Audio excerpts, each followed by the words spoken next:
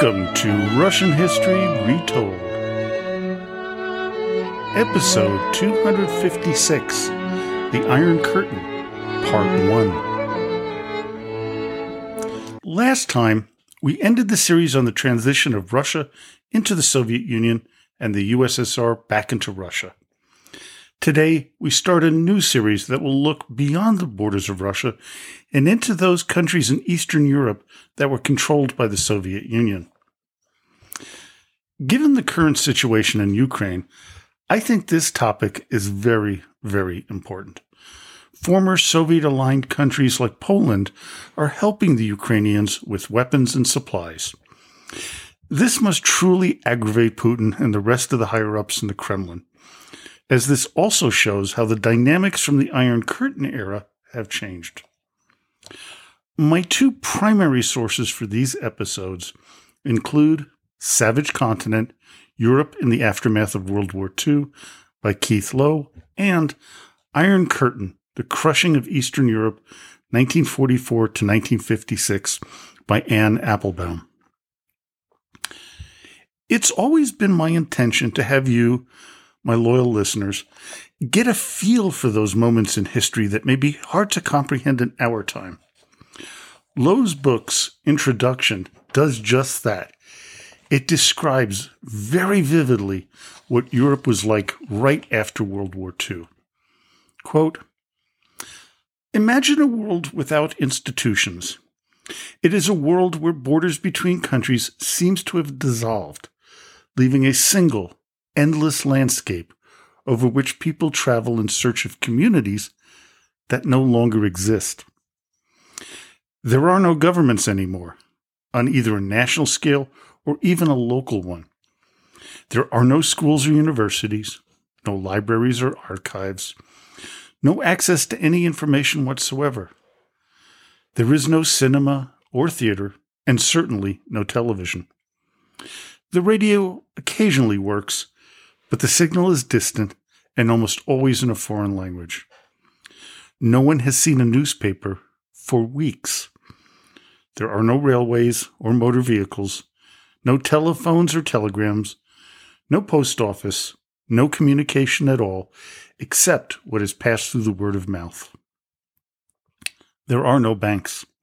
But that is no great hardship because money no longer has any worth. There are no shops because no one has anything to sell. Nothing is made here. The great factories and businesses that used to exist have all been destroyed or dismantled, as have most of the other buildings.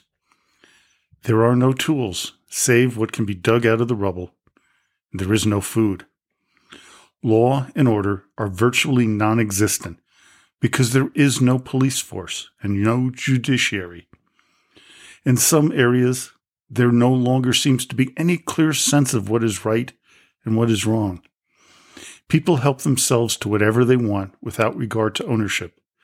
Indeed, the sense of ownership itself has largely disappeared. Goods belong only to those who are strong enough to hold on to them, and those who are willing to guard them with their lives. Men with weapons roam the streets, taking what they want and threatening anyone who gets in their way. Women of all classes and ages prostitute themselves for food and protection. There is no shame. There is no morality. There is only survival." This description very nearly mirrors the stories my parents told me of the years after the end of the war. Under this backdrop of hopelessness, fear, hunger, and living with the unknown, an iron curtain would descend on one half of Europe under the control of the Soviet Union. Before going any further, we really have to define the Iron Curtain. It was a line that stretched from the Baltic in the north along Finland and Norway, then through Poland, East Germany, Czechoslovakia, Hungary, Romania, Bulgaria, and Albania. It later became a term for the 7,000-kilometer long or 4,300-mile physical barrier of fences, walls, minefields, and watchtowers that divided the East and West. The Berlin Wall was also part of this physical barrier. The barriers were usually separated by a border zone that was anywhere from a few hundred yards to over 3 miles wide. Oftentimes, within this border zone, they would lay landmines as well as sand traps, and they would plant guard towers every few miles. These border zones would also be patrolled by dogs and guards who were given orders to shoot anyone attempting to cross the borders. The term Iron Curtain itself originated as fireproof curtains in theaters in the late 19th century. It is thought that the first use of the term Iron Curtain in Soviet Russia was in Vasily Rozanov's 1918 work, The Apocalypse of Our Time.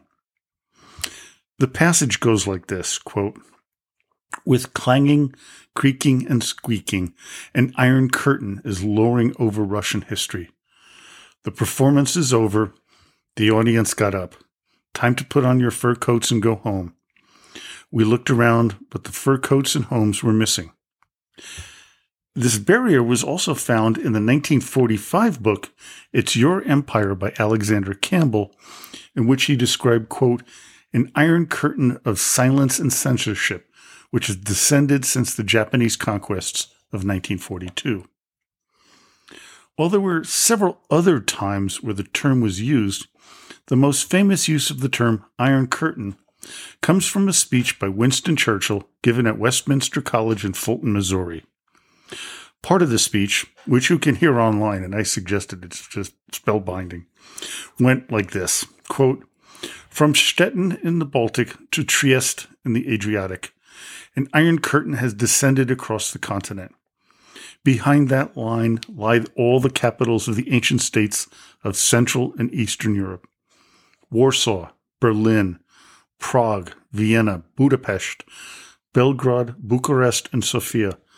All these famous cities and the populations around them lie in what I must call the Soviet sphere, and are all subject, in one form or another, not only to Soviet influence, but to a very high and in some cases increasing measure of control from Moscow." Now, as you might imagine, this did not go over well with the Soviet Union's leaders. Stalin dismissed it as propaganda. Andrei Zhdanov responded in August 1946 with the following, quote, "Hard as bourgeois politicians and writers may strive to conceal the truth of the achievements of the Soviet order and Soviet culture, hard as they may strive to erect an iron curtain to keep the truth about the Soviet Union from penetrating abroad, hard as they may strive to belittle the genuine growth and scope of Soviet culture, all their efforts are foredoomed to failure."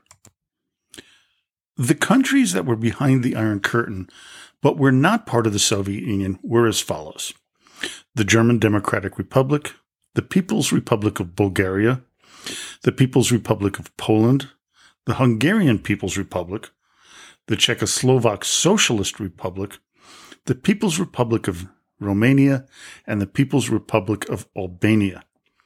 In addition, Latvia, Estonia, and Lithuania were annexed by the Soviet Union.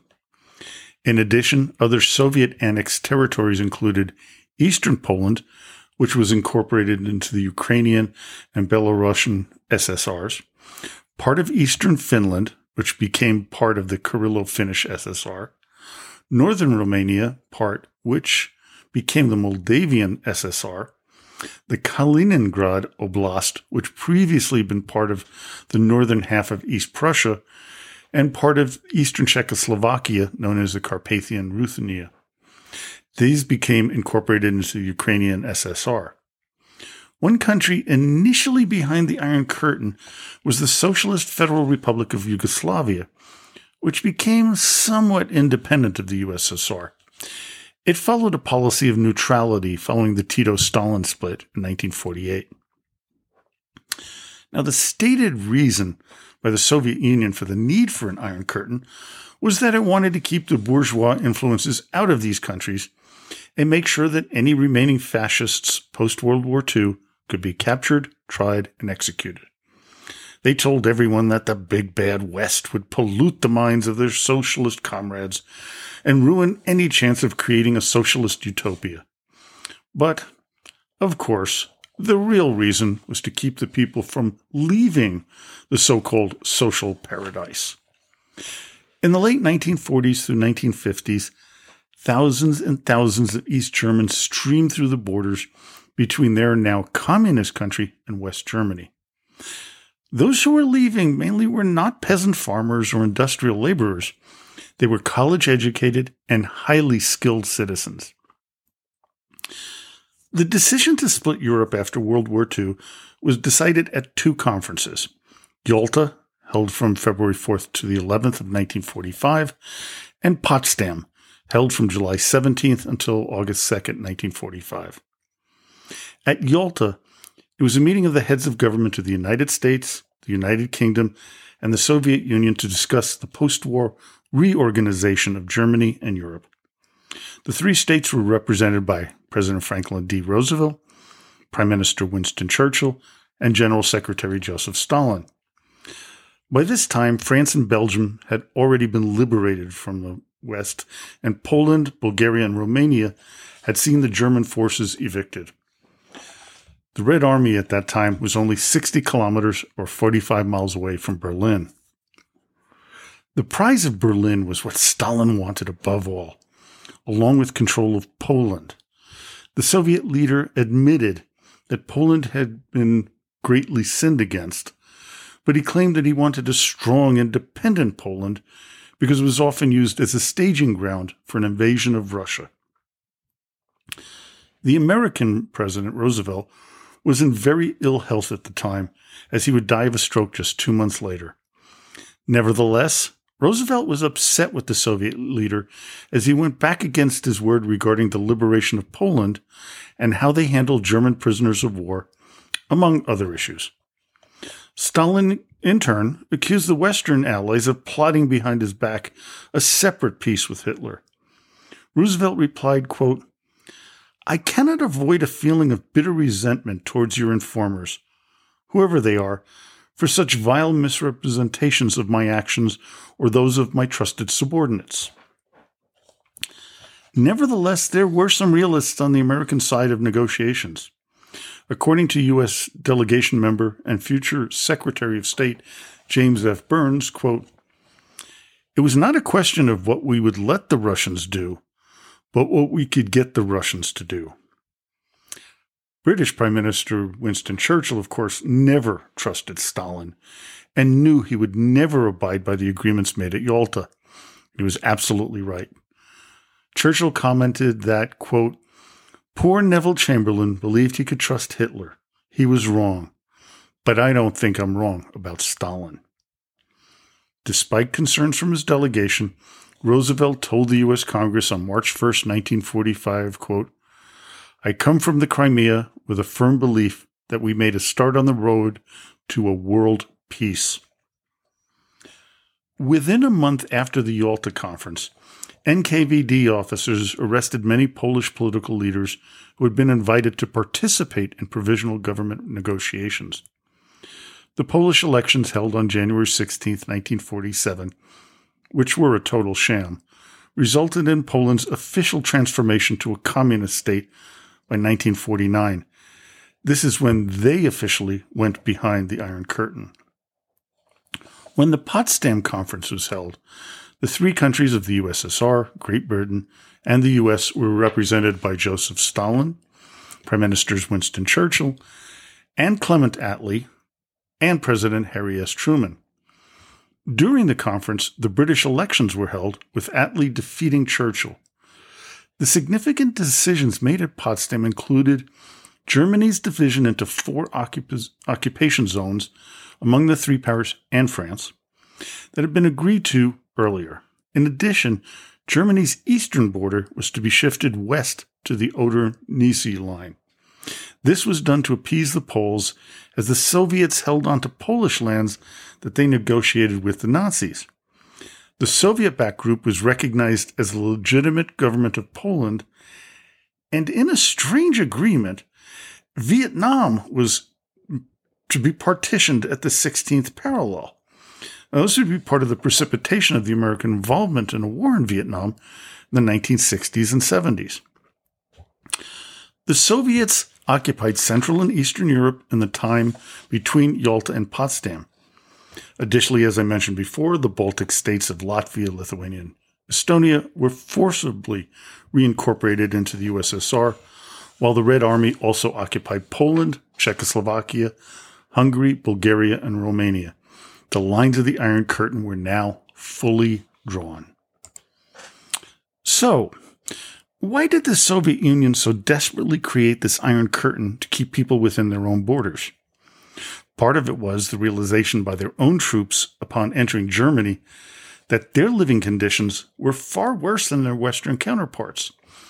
It was akin to the same eye-openings that happened to the Russian forces which defeated Napoleon in the early 19th century. Anne Applebaum shared this in her book Iron Curtain, quote, "Since the time of the Revolution, Russians have been told of the poverty, unemployment, and misery of capitalism and about the superiority of their own system. But even upon entering eastern Poland, at that time one of the poorest parts of Europe, they found ordinary peasants who owned several chickens, a couple of cows, and more than one change of clothes."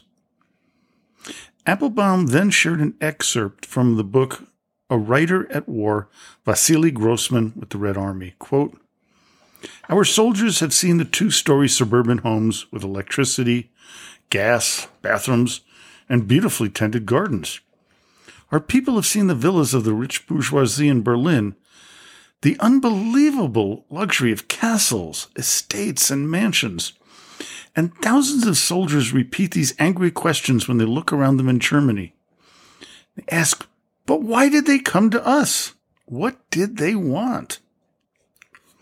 With this anger and frustration, along with the deaths of so many of their comrades in the war, Red Army soldiers would continue to commit heinous crimes against the populations of the countries they would liberate. One story went this way. Quote, "The Russian soldier broke into a smile, removed the submachine gun from his neck, walked up to the old man, and according to Russian custom, kissed him gently from right to left on the cheeks. He said he was a Jew too. For a time, he silently and heartily squeezed the old man's hand. Then he hung the submachine gun around his neck again and ordered the old gentleman to stand in the corner of the room with his entire family and to turn with raised hands toward the wall. After this, the Russian robbed them slowly at his leisure." Now, this was an almost pleasant robbery by the standards that continued for the first year or so of Soviet occupation of Eastern Europe. The Red Army would not only loot the citizens, but women would be gang raped and sometimes murdered afterward. Violence against all the people they came across would lead to a great distrust of the Soviet government. In Hungary, a deeply Catholic country, they lifted the ban on abortions in February 1945. Their social minister said the following in January of 1946, quote, "As an effect of the front and the chaos following it, there were a lot of children born whose families did not want to take care of them. I ask hereby the Bureau of Orphanages to qualify all babies as abandoned whose date of birth is from 9 months to 18 months after the liberation." The violence that the citizens of Eastern Europe endured was one thing that made them resentful of the Soviet Union. The theft of everything they had of any value by the communists was another. It wasn't just the belongings of the citizenry. It was the factories that Stalin demanded be shipped back to the USSR as part of the reparations they felt were due to them. Quote, "According to the Soviet ministry data collected by Norman Naimark, 1,280,000 tons of materials and 3,600,000 tons of equipment had been removed from Eastern Germany between the invasion and the beginning of August." One of the problems that the Soviets had after the war was determining who would run the countries they had control over. There were communists within each of the nations that remained in the country, fighting as partisans against the Nazi occupiers. The problem with them was a lack of trust by the Soviets in those people, as they were unsure of their steadfast loyalty to Moscow. The only ones they really trusted were those deemed to be quote-unquote Moscow communists. The Moscow communists were those who were ideologically trained in the Soviet Union. As Applebaum puts it, Moscow communists would play a key role in the formation of the first post-war governments all across Europe. Klement Gottwald, the Czechoslovak Little Stalin, had been a Comintern leader, as had Joseph Tito, the Yugoslav partisan leader who became the Yugoslavian dictator.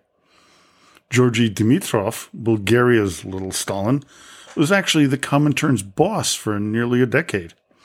Both Maurice Thorez, the leader of the French Communist Party during and after the war, and Palmiro Togliatti, who played the same role in Italy, were Moscow communists too. Both men were intimately involved in Comintern affairs, and had the chance ever presented itself, they would have been Stalin's designated puppets in Western Europe. There were one or two exceptions. Romania's post-war Communist Party was run by Gheorghe Gheorghiu Dej, a local communist, but he still went out of his way to demonstrate his fealty to Stalin whenever possible. The allegiance to Stalin was something that was not only expected of the hierarchy of the newly installed communist governments, but it was also expected of the newly conquered people. This would necessitate the formation of what some called little KGBs within each of the countries under Soviet control. Many of the members of the new secret police were trained before the end of the war to ensure their loyalty to the Soviet Union and not their country of origin. Poland would be the first country to have a fully developed NKVD-trained secret police force. It began with 200 men known as the Kuibyshev Gang. They would be the backbone of this Polish version, initially known as the UB and then the SB. The type of person who would become a member of any Iron Curtain secret police was typically very uneducated. As Applebaum put it, quote, far from being diabolically well-trained, these new recruits were also overwhelmingly uneducated. In 1945, less than 20% had any education beyond primary school. Even in 1953, only half had made it past the equivalent of 6th grade. And as a result, these men and women were easily manipulated and would be easier to indoctrinate into the Soviet communist ways. Additionally, they saw being a member of the secret police as a way to move up in the world and enjoy the perks that came with the job. Typically, they would have access to better housing, better food, and a car if they were high enough in the chain of command. Early on, the Soviet NKVD agents planted throughout Eastern Europe, nor those in the Kremlin, did not trust their local counterparts. That's one of the reasons they were stationed in Hungary, Poland, Romania, Bulgaria, and East Germany. Sometimes they were put in charge of the headquarters of the secret police. Sometimes they would be planted as ordinary citizens. In Hungary, the secret police were known as the AVH. Even as late as 1952, there were 33 Soviet secret police on the AVH payroll. This position, while powerful, was also dangerous. This would especially prove true during the Hungarian Revolution in 1956. All NKVD officers fled the country, fearing for their lives and families. The country that, for obvious reasons, fared especially poorly early on was East Germany. The Soviets had gutted and removed all industrial capacity from the occupied territory in reprisal for their participation in World War II. Even those who identified as German communists who survived and helped the Red Army were viewed with suspicion. As Applebaum explains, quote, the Soviet officers considered Germans, even German communists, in need of far more tutelage than other Eastern Europeans. Ordinary German policemen were not allowed to carry weapons until January 1946. Even after German authorities took control of the civilian police, all personnel decisions still had to be approved by the Soviet military administration. Only in March 1948 did the Soviet Interior Ministry boss in the Eastern Zone even agree to inform the German Communist Party leadership about whom it intended to arrest. Well, I hope you enjoyed today's episode. Join me next time when we continue our discussion of the Iron Curtain. So, until next time, до свидания и спасибо за внимание.